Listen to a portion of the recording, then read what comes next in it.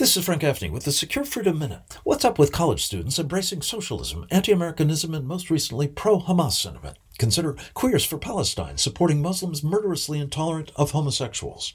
The brilliant social scientist Stella Morabito argues that American youth support for jihadists expressed on our campuses is a function of conditioning. She says, quote, most students you see at such chantfests have been groomed to believe they must adopt certain beliefs and behaviors to be socially accepted. This is key to understanding the shift in attitude towards terrorists, unquote.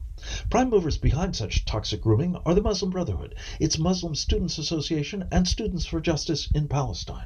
When amplified and weaponized by the Chinese Communist Party's addictive TikTok, you have a red-green axis that is subversively conditioning generations of our countrymen, posing a serious threat to not only Israel but this country and Judeo-Christian civilization more generally. This is Frank Gaffney.